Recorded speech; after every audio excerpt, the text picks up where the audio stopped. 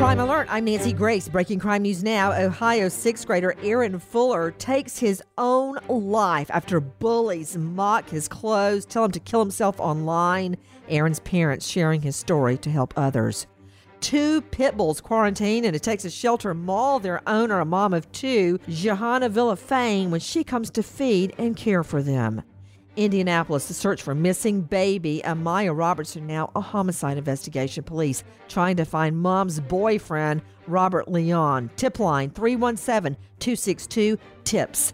For the latest crime and justice news, go to crimeonline.com. This Crime Alert brought to you by Simply Safe. When you have a good security system like Simply Safe, things just feel different.